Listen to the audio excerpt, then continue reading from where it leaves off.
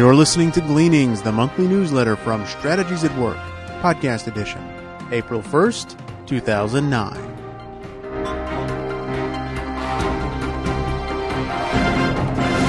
Upcoming events. The Strategic Life Alignment Seminar will equip you with tools and a methodology for discerning your life purpose. Don't miss this opportunity to learn biblical principles that will help you discover your destiny. Peace, joy, and satisfaction will be yours only if you discover and fulfill your life purpose. The next Strategic Life Alignment Seminar is tentatively scheduled for August. Check the website strategieswork.com for details.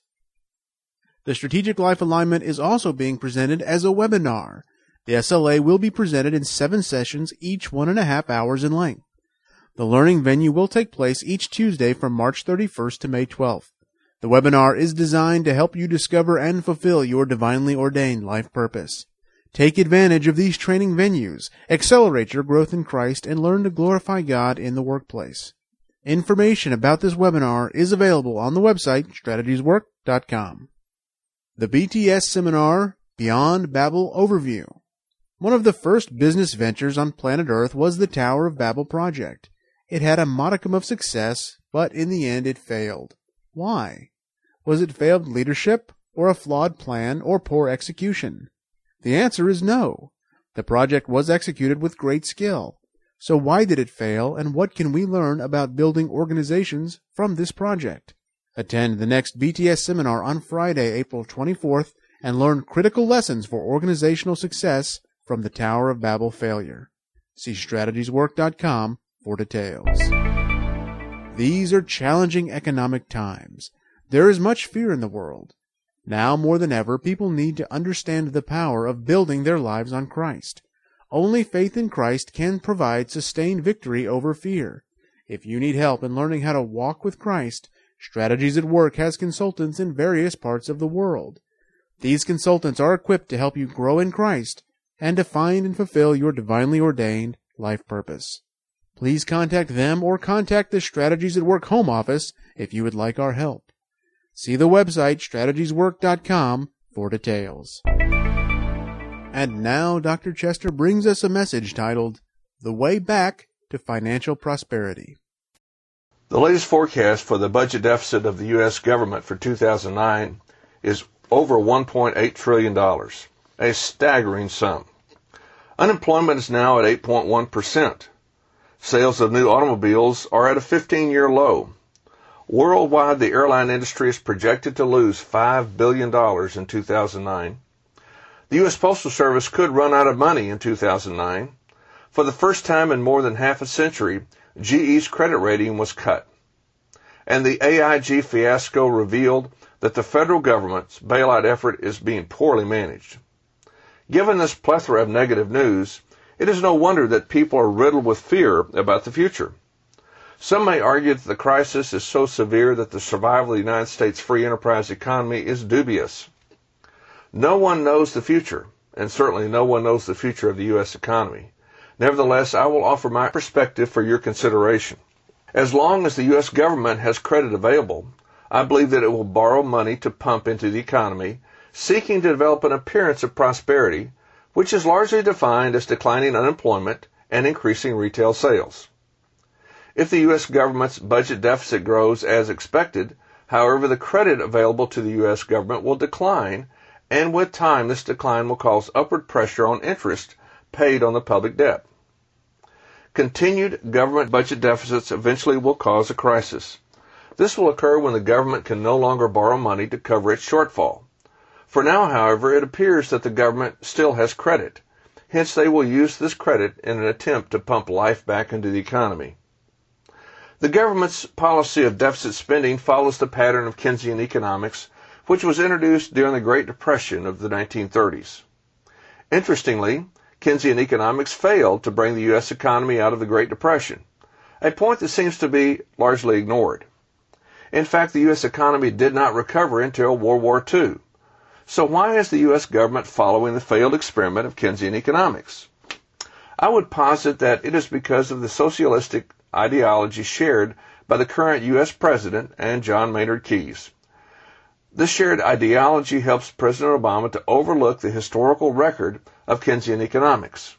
Perhaps the president thinks that he can apply Keynes's theories better than FDR.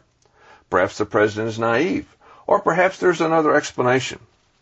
Whatever the reason, President Obama appears determined to use government spending as a catalyst to revive a weak U.S. economy. Congress is not oblivious to the reality of the risk associated with deficit spending.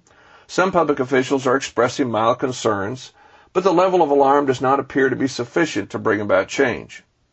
The assumption that government spending is required to turn around the economy is ubiquitous.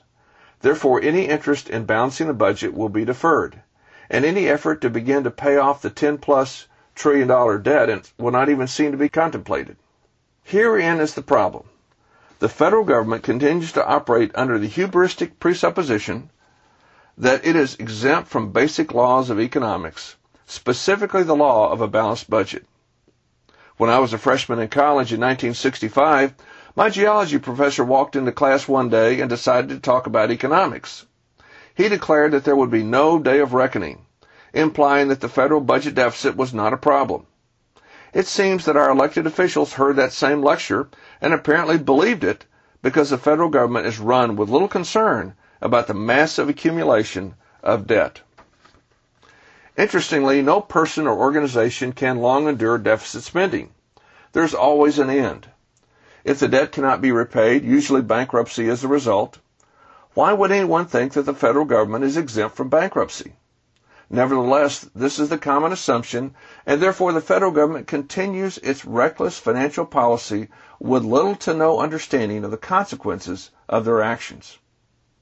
The day is coming when the credit will dry up. Major investors in U.S. debt, such as China, are already on record stating that they want to reduce their holdings of U.S. government bonds. Most likely other investors will follow China's lead. Eventually the market for U.S. bonds will grow smaller, ultimately leading to a financial crisis in the public sector, and there is no one to bail out the federal government. Barring something unforeseen, the U.S. is moving toward financial calamity on an unprecedented level. What can be done to avoid this train wreck? The solution really is simple.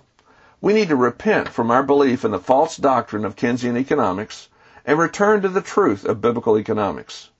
Keynesian economics is based on deficit spending and at best gives only the illusion of prosperity. Hence, it cannot produce lasting blessing. On the other hand, biblical economics is based on living within your means and generating real profit rooted in real work performed according to biblical principles. This is the only way to produce lasting stability and prosperity. A return to biblical economics will require sacrifice. Many people will have to reduce their standard of living, accept lower work compensation, and start saving. Companies will have to be more vigilant about operating according to biblical principles. No more sloppy, unrighteous practices.